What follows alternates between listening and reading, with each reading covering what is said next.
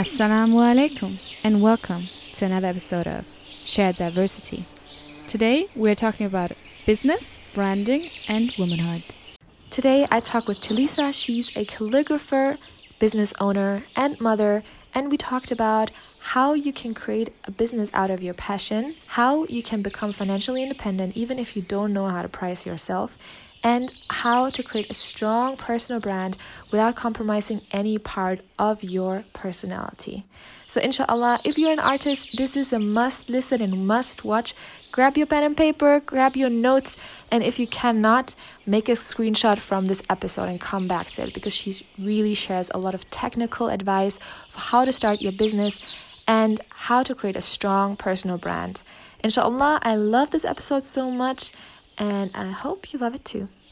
Before you jump into this episode, make sure you are subscribed to this podcast and follow us on Facebook, Twitter, and Instagram on Shared Diversity Podcast.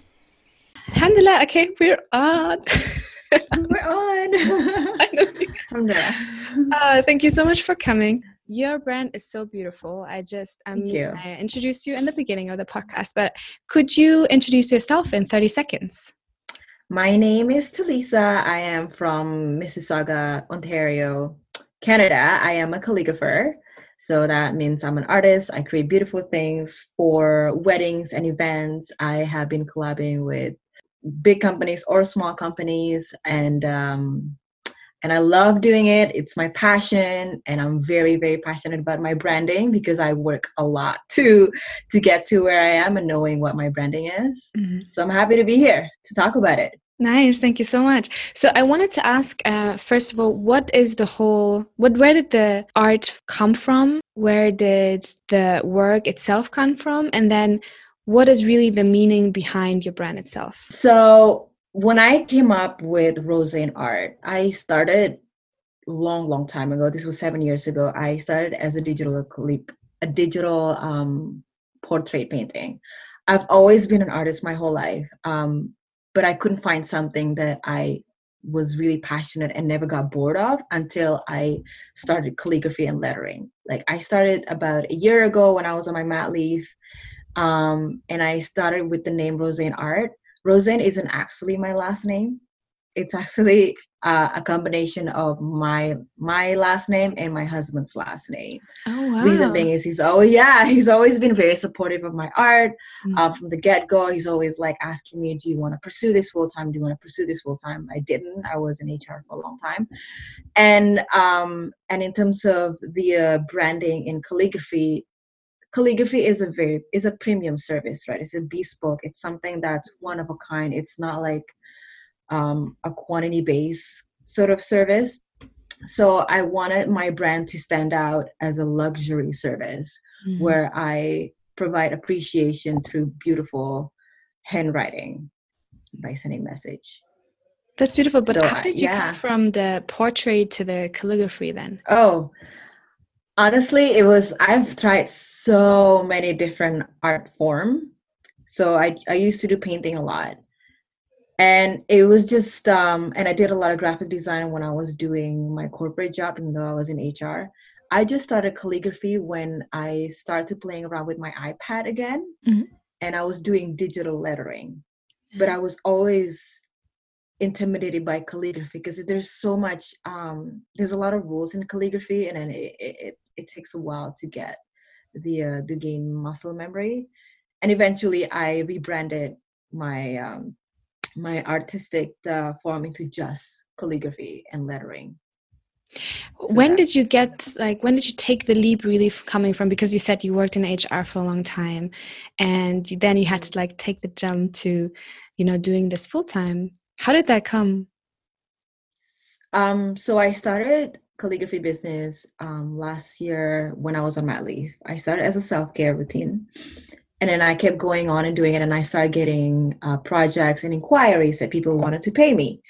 And then I decided that maybe I should create a website. And then I look at the possibilities of what can I do to make money based on the calligraphy. And there's a lot of ways that I can do. And it was just something that I could not stop thinking about. So when I went back to work after mat leave, which was last year. It's almost a year ago, actually, in September.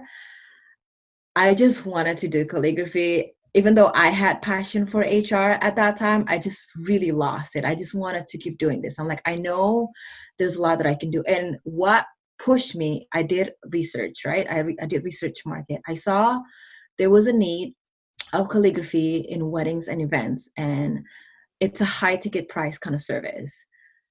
That's one. And the second thing that I researched is how many calligraphers are there in Toronto, and what can I do about it? Which one did I want to do? And there wasn't that many. I looked it up online. It was only probably like one page of Google search. And then I think that could be a really good business reason that I wanted to jump into it, because I know next year there's going to be a lot of calligraphers and lettering artists. Now it's growing now, but because I started ahead of time, like I feel like I'm on top of the Google research. So that's why I had to believe in myself. I can make this as a full-time job. So I quit in March this year. It's been a roller coaster. There's a lot that I learned, a lot in terms of the business and marketing side, more than the artistic side. And that's when I thought, now that I'm actually comfortable having income from creating beautiful calligraphy. Yeah. So you said actually you started it as a self-care practice. Did you have at any point in time the fear that you would kind of ruin this practice or the love for it when you make it into a business? I did. Involved and like.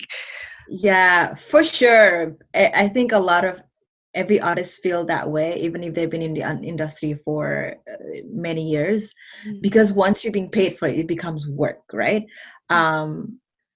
Definitely, like I had that. I'm like, what if I'm gonna hate it? And then this, like the same other things that I did before, like the portrait digital, like I loved it, and I started hating it once people asking for me to do it for them. But what I do to maintain my creativity outlet is sometimes I have my passion project as well. So I've collabed with my really good friend who's a photographer, and she's also in the wedding industry. So what we do is we meet quite often, create some beautiful flat lays of with my calligraphy and some beautiful props. That's how I keep it going with my creative outlet. And when I do that, we post on our social media platform and tagging all these big brands and hoping to get featured. So that's one way to keep my creativity outlet going without having to feel, it's another project, even though I love all my projects, but you know what I mean? So it's very important to have that. Yes, to do that as well. Yeah. Because I think there comes this pressure with wanting to make it work, especially because it's your passion and because you love it and it's kind of this practice. But then at the same time, there comes this huge pressure and amount of accountability in it when you turn it into a business. And I was so excited. Actually, I was so excited to speak to you because there were some sisters who texted me on our social media platforms asking, you know, how can they turn their art into a business? And as I did not yet have experience with turning really art and making something that is artistic, but then turning it into product or service, I really wanted to get someone on that, you know, knows really how to create this journey from the passion to the financial independency. So what kind of tips could you share with artists that would like to become financially independent with their creations? So I do have a lot of tips for that. So one is not being afraid to know and how to apply the business and marketing. So 70% of my time, I deal with business and marketing part. So what I mean about that is I consume a lot doing I'm always updating my website, and I'm always looking into what's the trend right now, and I do content planning. So I only create probably about 30%, 20% of my time. A lot of times I'm marketing myself either through social media, word of mouth, or and I took a lot of class in terms of how to market myself. So the business part, the marketing part. And secondly is knowing your target market. you want to know who your ideal client is. The more specific, the better. If you're too broad, that means that you're still not confident with what you're doing in your business. So you want to know what your clients, what do they hang out, what do they like? And you need to know what they're thinking ahead of time and be ahead of the game. And so I talked about the website earlier. You also want to know about SEO. So really, really do research and apply it. What I do to get myself to be easily found on Google is I list myself on Google, and I name all my images with keywords that people would have, with keywords that they would search. Like a lot of times they find me through like Toronto calligrapher, and then mine pop up, and that's how you want to rename your images. Okay, so just to give a little bit of context here, SEO means search engine optimization. Can you just make it, understandable for creatives what it really is, how it benefits your business? So the thing is that we're in a world of Google and internet, so everybody wants to find you, and you want to be able to be searched easily. So with that search engine optimization, once you have website, the first thing that you want to do before you deal with the SEO, you want to build a website. You can either Why is that important? It shows professionalism. Yeah. So because if you're just on Etsy, I mean, the market on Etsy is very saturated. Highly saturated, and the shipping is very expensive. So it's really hard to you to brand yourself an Etsy seller, because once people find you on Etsy, your brand is an Etsy seller. But when you have a website, you have your own brand, and people will likely come to you because your authentic style and your branding, right? I mean, I'm not saying that Etsy seller doesn't work. It does work. Definitely it does. Sometimes people use that to get traffic to your website, as well as Pinterest.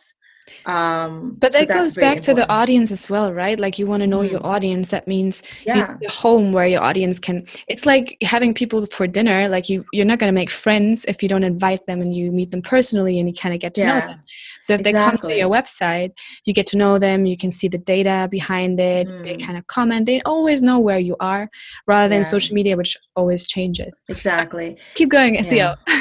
So, and think about that. People browse. They only spend about 2 minutes max per website. So your homepage has to be easily attractive, like all repel people that you don't want to hire, right? It doesn't have to attract everybody. You cannot please everybody, but you want to work with people that you want to work with, your target client.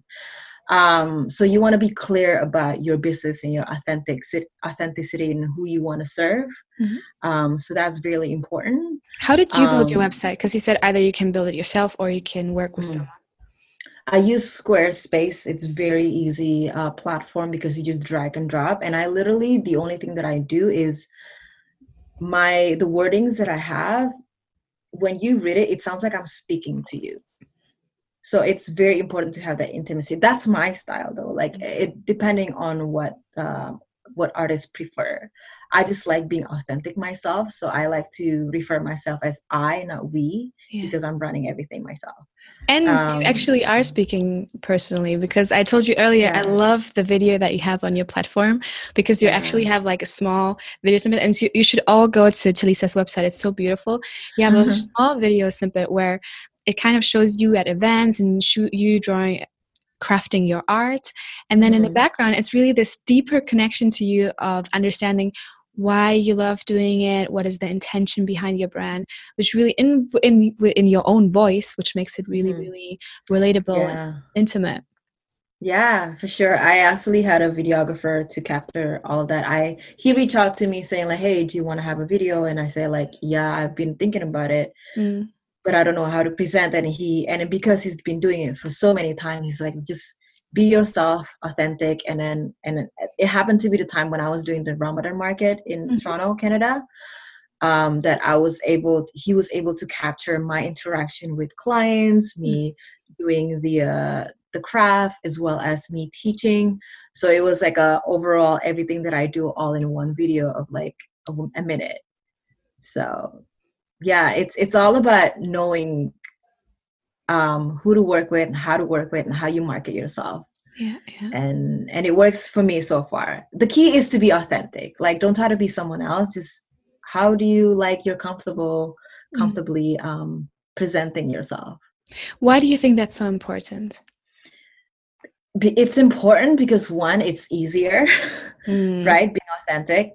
Two, it's like you want to be easily remembered. To me, I think like I follow a lot of lettering artists that talks about the business, or any other artists that talk about business, how to market yourself, and a lot of them all say just be authentic yourself, show your perkiness, show like everything about you. Like I tell people that I'm also a Zumba instructor, that I care about wellness, I care about ergonomic, blah blah blah, and I like to share my behind the scenes, and people love that because I'm a real human being. It's the fullness of you. It's not only one direction. Oh, I need to like specialize in this for the next 20 years, but it's your whole self. That's beautiful. Okay, so I actually interrupted you, and there's already so much value in this podcast. I'm loving it, and I hope people are taking notes. So let's go back to SEO. So you say how do you become financially independent as an artist?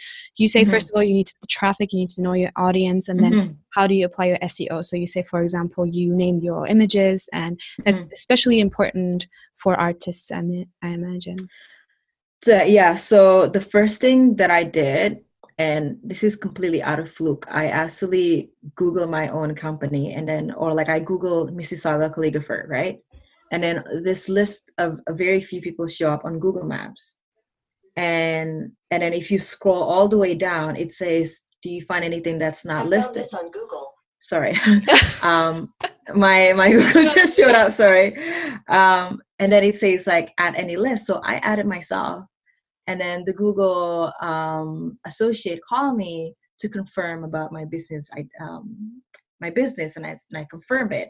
And then he walked through everything I need to know on how to manage it. And it's all for free. That is it's free. Cool. Yeah. I don't know why. So Google associates call you directly? Yeah. After I list my business, it's like, hey, and they give you free consulting. Yeah, just free consulting. Let me know if you have time for an hour, and then he like walked me through how to use the Google Manager. So I see statistic. I see which pictures that shows the most, and how many people visit my website. What keywords do people use to find me? And so that's and then because of that, and I also have links on my website and whatnot. And it works because of my service is location based. So I'm serving GTA and Toronto, and that's what people usually search, because I don't think I would be working anywhere outside of that area because of the nature of my service. So it works a lot. So if any artist out there wants to be working locally, that's the first thing you want to do. List yourself on Google Maps. And then obviously once you have that website, you want to add that description where there is a description of how you want to be found. The same thing, like use the keywords that people would want to find you. Like for me, it's Mississauga Toronto calligrapher. That's how mine pop up. And again, renaming all images. I know it seems like a lot the first time, but once you do that as a habit, it becomes really easy. So for me, I name all my images Toronto _ calligrapher _ the item that the service that I use, like mirror calligraphy, blah blah blah. Mm-hmm. And that's been working a lot for me. Another way is Pinterest. Pinterest is your best friend as an artist, because I use Pinterest a lot. So whatever I search, and you can actually tag your picture from your website and put it in a Pinterest to save it as a pin. That's another way to gain traffic. And last one, it's quite easy. I actually saw that today. It is so easy. Yeah, it's like a plugin on Google Chrome. Exactly. And I'm very active on Instagram, even though 90% of my clients find me through Google. Instagram helps too with the traffic. If you notice the LinkedIn in bio, I don't use three links. So on Squarespace, for my website, there is an unlink page where you can create a page to add links. So if you go on my Instagram, if you click on my links, it'll take you to actually a page of my website that you cannot see through website. On your website. You know what I mean? Yeah. So it gives like all the links of my service and all the links that I want to share. That drives people to visit my website as opposed to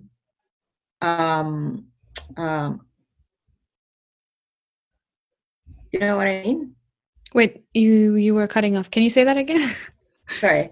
So when you use your unlinked through website, as opposed to three link, when people click on the link on Instagram, it drives traffic to your website, and you want to have that direct traffic. So the minute I click on the link, I'm on your website. Okay. Basically, yeah. Nice. And another ways is you can also do blogging. I haven't done that, but it's been in the back of my mind that I wanted to do. Blogging is also another way to drive traffic. And the thing is that when blogging is a good idea too, because you're basically providing knowledge, right, to the public. And when people see like, oh, this person knows about this because this person writes a blog about it, they'll likely hire you for that reason, because she's an expertise. So I'm just gonna hire her because I can't do it myself. So that's a good way to get business as well. There's so many different ways, but those are the one of the ways that I've been constantly doing. Why do you think has it been important that you are the face of your brand? I think it's important to people to see who the artist behind it, especially because I get hired by companies to do on-site, where I do calligraphy, personalization for their clients. Say they bought something and then they want me to personalize it. It's very important for big companies to see who they're hiring, because that person is going to be on the table in front of them, right? They want to see like friendly faces. And that's why it's really important for me to show myself, my personality. And it's also very important in general to show yourself, because it kind of gains trust, right? Like, I know who this person is. I know her personality. It's like, I know you, but I've never met you. But I trust her because she's showing all of this stuff. She's showing all her knowledge. She's showing all the behind the scenes. And when you have trust, you get sales. Yeah. That is very true. But I want listeners to understand, like, you are not there on Instagram putting your life out, talking about your family and what you have for breakfast. Like, you do it in a very professional manner. And I find that very important, because I know a lot of girls and sisters are out there trying to build a brand, and they think they have to be the face of the brand, which, like you say, it builds trust. I think there are many ways to do it without showing it. Well, you can wear a club.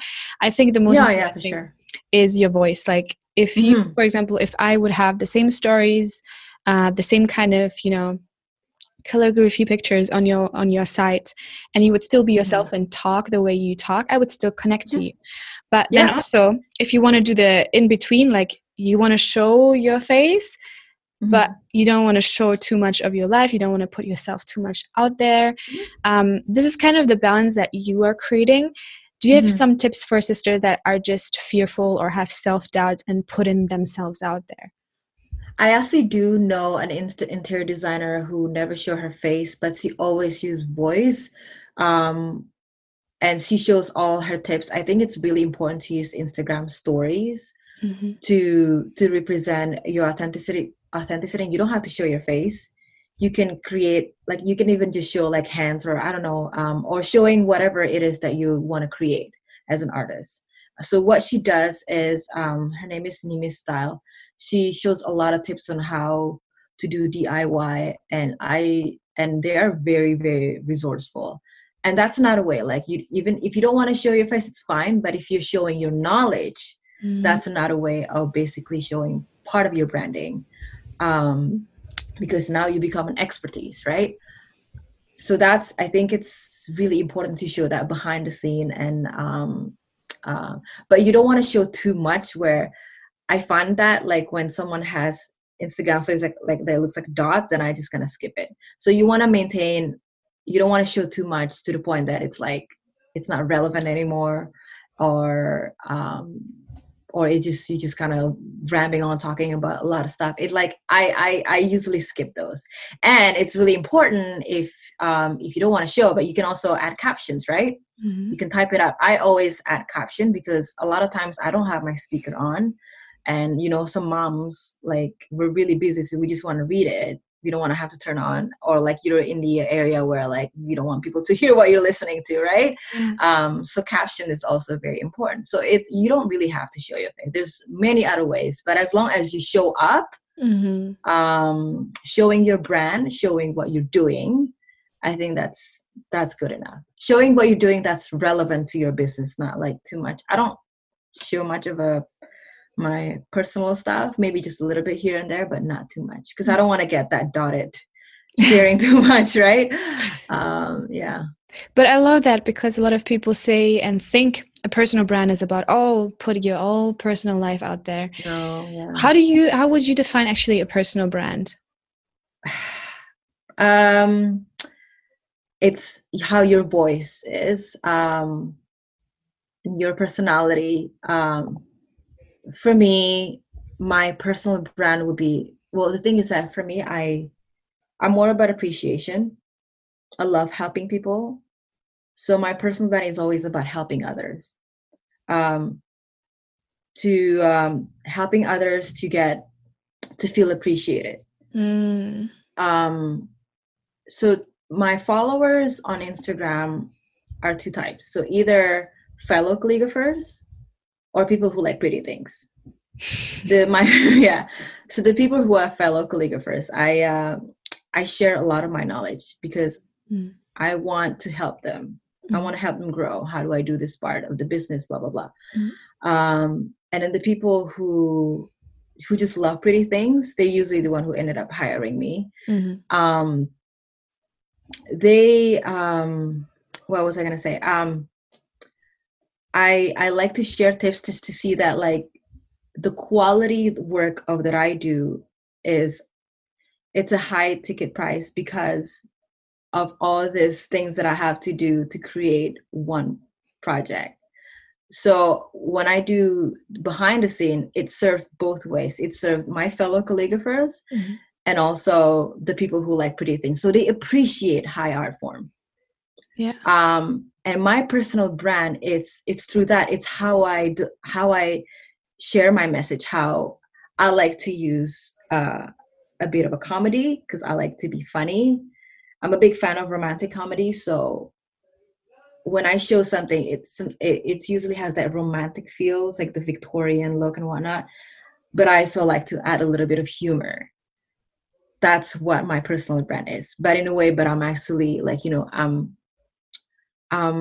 it's in the phase where people would likely ended up booking me because I'm showing all of that. Do you know what I mean? Yes. That's so important, because I think if you turn your personal brand into a real business, it's so beautiful to look at yourself and be like, who am I? What are my personality traits? What makes me special? What do people like about me? What do I like about me? And then putting these characteristics in your brand and reflecting it through that.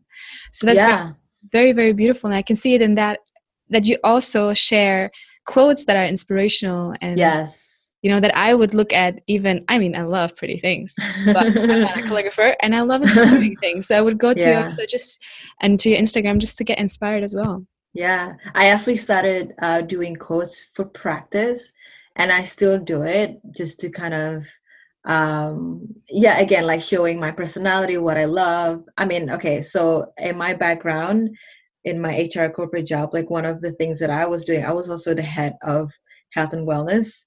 So quotes, empowering quotes like that, it's one of my favorite things.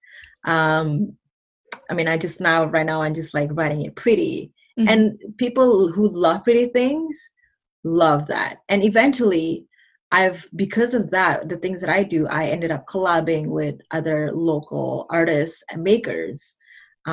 So either way, you get business, right? Yeah. So I want to ask you about this. How, like, why and how do you use collaborations to fuel your brand? So I've only collabed with smaller big companies that have the same target market that I am. So I'm very picky on that. So it's very important because you want to keep your brand strong as it is, right? So I the other brands with other sisters that I've had, like Inti First and whatnot, I see that they so one of the example, one of the sister, she does like wellness subscription box. Like, again, I'm all about wellness and I do like a lot of quotes. So she reached out to me to let her something for the subscription. They recently actually just featured me as one of the artists, and it aligned to me. So like it helps me because her target market is the same as mine. So eventually her clients became my clients too. Yes. Right.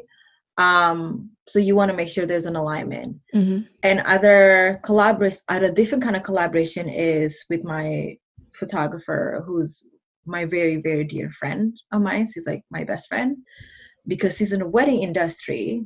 She has clients, I have clients, we refer each other. Like, do you need a photographer? Do you need a calligrapher? So we always refer to each other. But we also work together creating beautiful things. Yeah. And both our followers see that, and they see our collaboration. They just appreciate that. And they, a lot of times, it's been like sometimes where we have the same clients. Yeah. So that is very interesting. Yeah. A lot of times I hear collaborations in a form of like what you said, we have a shared audience. We want to tap into each other's audiences, or have some kind of value to add to her content or whatever. But this is what I find really, really interesting. You are the add-on. Like, basically you don't compete, you just add on to each other. And you can basically in a way that you can create something very different. So it's not A and A talking about A, it's like A and B creating C. Exactly. That is a very nice way to look at it. Yeah. I mean, when I work together with other artists, like photographer or videographer, the things that we come up with, it's like, wow, we came up with this. So it's beautiful. Like I highly recommend that you collaborate. Either, like, for me as a calligrapher, I do style shoots. So I would work together with vendors like the wedding planners, the photographer, and like the decor, the floral, and then the photographer who capture everything. It just, and you see the result. It's like, it's beautiful. Like it's and also because when you collab, you know each other, you work together. Now you're comfortable to refer each other's business. So that's major. So can you give me the technicalities behind creating these collaborations? Like, do you get to know the people in person, and then you kind of just like meet each other naturally, or do you approach them directly on the internet, or how does it work? So the ones that I've done so far, I've met the person in person. And then we talk about possibilities, and we share each other Pinterest board. So once we have the mood board, so we met first, and then we just do the discussion of the mood board online, and then we reach out to other vendors like the floral that we know, or the model. And once we have that, we schedule the time. And then once the photo shooting happened, and we just basically, we meet up each other again, and then we have that vision create and help each other. And so it's a collaborative effort. The face-to-face is very important to do that, because you want to have to deliver your products too, right? So, and I've never actually reached out to other I've never actually reached out to collab. So I've usually been asked to collab. But the people who have asked me have known me personally. Either I've worked together with them or they've referred to me for a client. Mm-hmm. So it's very important to have that personal level of connection. Yeah. Because you were going to be working together, right? So yeah. Nice. Yeah. Okay, so second last question. As we're coming to an end, what are the things that you would have loved to know before you started your business? Is it the things that I wish I knew? Yes. I wish I knew how to price my service because favorite topic. Nobody ever likes to talk about money or pricing. Yes. So spill the tea. So I obviously underpriced myself by a lot because I had no idea. Like, again, calligraphy is a very new service and nobody shared their price. So I just kind of came up with something based on my hourly rate at corporate. But it turned out that it should be very different because corporate is like a stable income, right? But when you're an artist, you have to think about the admin stuff, everything else that you're doing. So your hourly rate has to go way high. So one lettering artist in our industry, she came up with panic-free pricing guide. Her name is Becca from the Happy Ever Crafter. She's on Instagram. She shares a lot of knowledge, which could be applicable to other artists as well. And I bought the guide. What is pricing? So she came up with a pricing guide for calligrapher and lettering artists. Nice. And it's very, very long. And because there's so many types of service that we can provide using our skills, right? So she came up with a sample of the very minimum hourly rate, which is $30 per hour. That's the very minimum. But then you have to think about the supplies that you have to use and then the taxes and all that. My rate has gone all the way up, like more than triple that hourly rate. Because of experience, right? But I didn't. The first time I did it was even lower than that because I had no idea. Yeah. So she came up with the formula how to come up with your hourly rate, and using the tools that you provide for workshops or on-site or different projects. So because of that, now I know. It just came out, I think, about 2-3 months after I started my business. But now I'm actually charging appropriately. Nice. Do you have clients that come back? So was it weird to suddenly, up the price, or was it just naturally, okay? Setting my standards higher this time. Yeah. So I have a lot of returning clients, and I mentioned that I'm so the first time, usually when I have a new client, I tell them that my rate is only applicable for the next 3 months. Okay. Because in the next 3 months, I've developed my skills again, right? That is so interesting. Yeah. So if they come back to me for another project, they will still ask, what's your rate for this? And then I'll up the price. So it's really important to mention that, it's only applicable. If someone want to book you for next year, then, I tell them this is my rate now, but in the next year, it's going to change. Yeah. So then they'll know the expectation that, it's only fair because the more time that you do the same project, the better that your work is. Yeah. So I think it should reflect on the value of your service. Also, you're always developing, I hope so, inshallah. You're always developing yourself, whatever you're doing, you're taking for sure, yeah. to improve your own skills, you attend workshops, you talk to people, even the time that you spent in educating yourself on the ground without really spending money directly, that's, something time. that it does. And time is money, or time is actually something, it's the only thing that you can never get back. Yeah. And I think a lot of sisters, no matter where we are, we always have this problem of pricing ourselves to the standard we actually hold. And do you have some mindset skills that you apply when you're just okay, but I need to set my standard higher, but I'm kind of... Yeah. So for me, one of the things that's mentioned in a guideline, which I've been applying, is they either pay full price or for free. But even if you give them for free, I still give them invoice to see how much it's actually worth, so they know how much it's worth.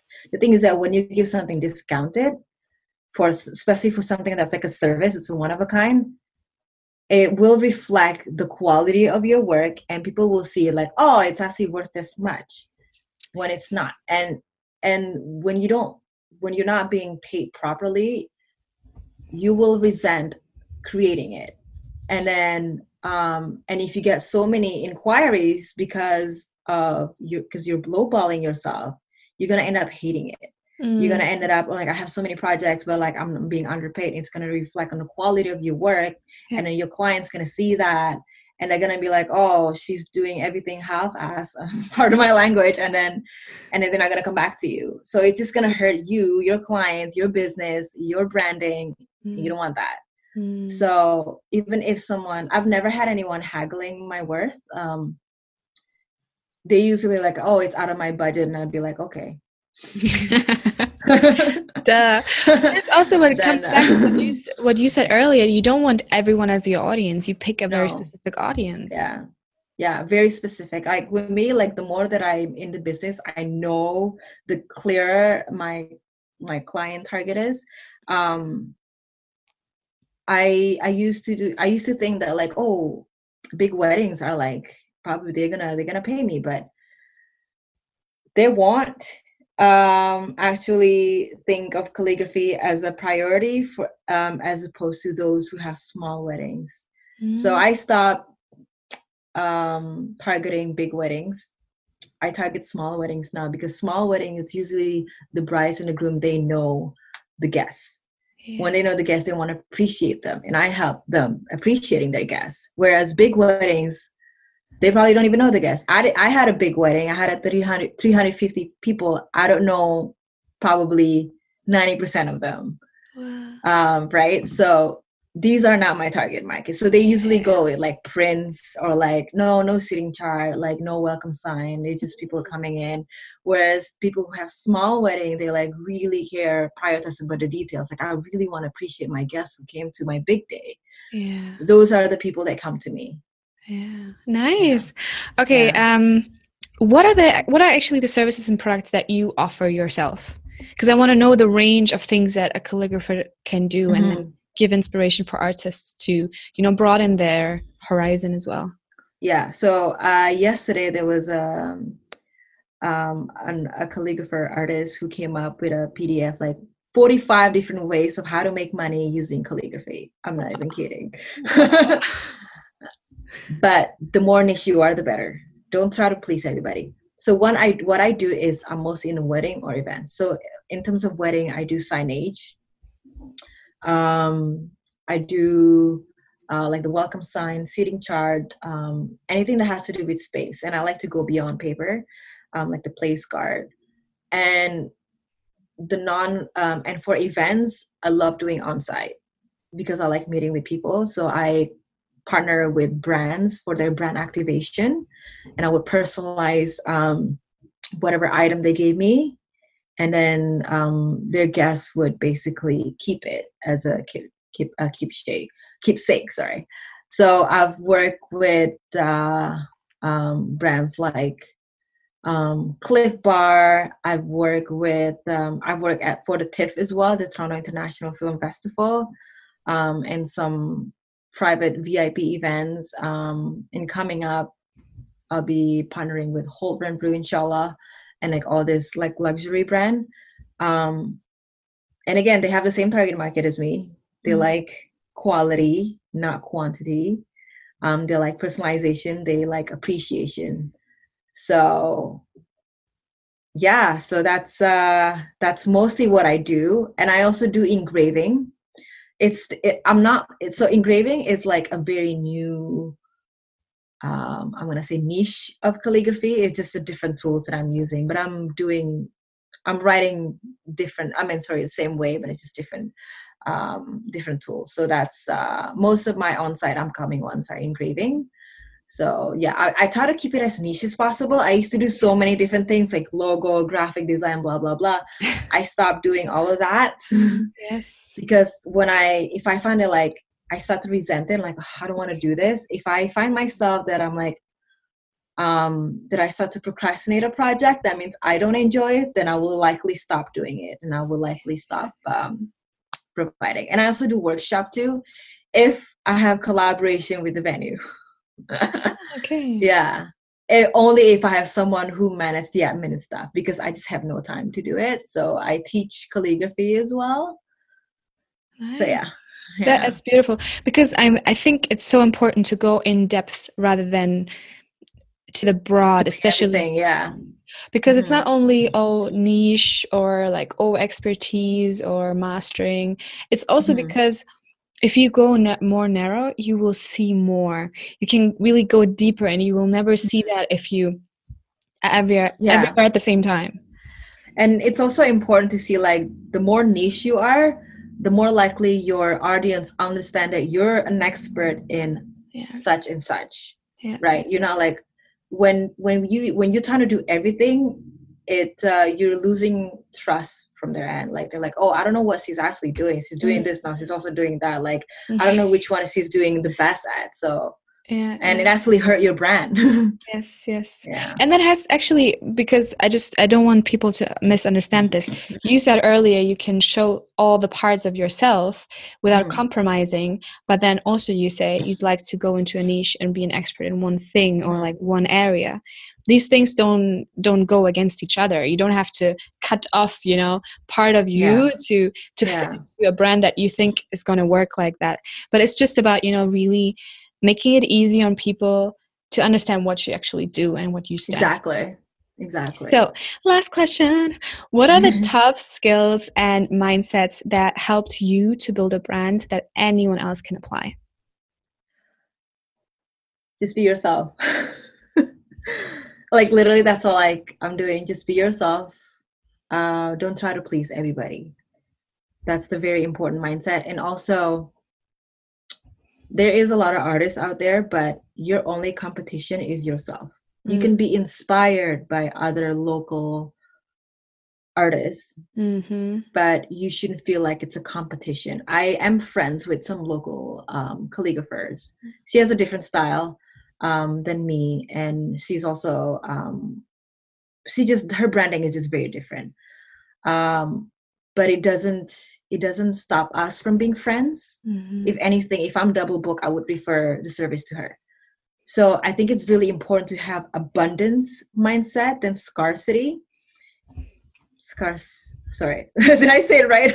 I think so. That feeling scarce. Yeah, it's not my first language either. So so when you have an abundance mindset, the possibility of you going far in your business is limitless. Like, it's but if you feel like, oh, I don't want to share this knowledge because I don't want them, they're gonna like do the same thing, it's gonna be competition, like, stop that. Like, it won't take you anywhere. When you're trying to hold something that anyone else can learn, people don't see you as an expertise anymore, first, to begin with. And it's just like, why? Okay, if you think about this, like, there's so many doctors, like, there's not enough doctors. One doctor cannot deal with all patients. It's the same thing with artists. I can't do all projects. So, but when you have a friend, once it helps you growing and then sharing each other tips in the business part as well as the artistic part, and you also can get sales from it because you guys are referring to each other, right? So it's really important to have that abundance mindset. And I think that's what I said. Like, just be yourself, be authentic, be comfortable, know yourself, know what you love, and have the abundance mindset. Nice. I can't think of anything else, but yeah. No. Be yourself. Don't try to please everyone, and have an exactly. Don't try to please everybody. I love that. Thank you so much for sharing this, Talisa. Okay. Oh, no, very now, welcome. How we usually end this podcast is, I don't know why I'm always saying usually, how we end this podcast is, you can ask a question to the audience that can have to do with something that we talked about or not. So you ask a question and they answer it in the comments, inshallah. I want to ask you guys, okay, well, this is one thing that I always do. Every week, I always write down my wins. So I'm going to ask you, what's your win today? And how can you get more wins, and how can you improve yourself? Celebrate that wins and tell me what your goal next week is. I love that. Yes, yeah. Inshallah, thank you so much. Thank you so much for being You're very welcome. Thank you for having me. Of Alhamdulillah. course. And don't forget, the real deal is going on at sharediversity.com. Jump on the newsletter, comment below this episode, and share your diversity with us. If you enjoyed this episode, like and share it with your friends, and make sure to rate and review us on iTunes so we can keep creating content that is relevant to you. Until next time, Assalamu alaikum.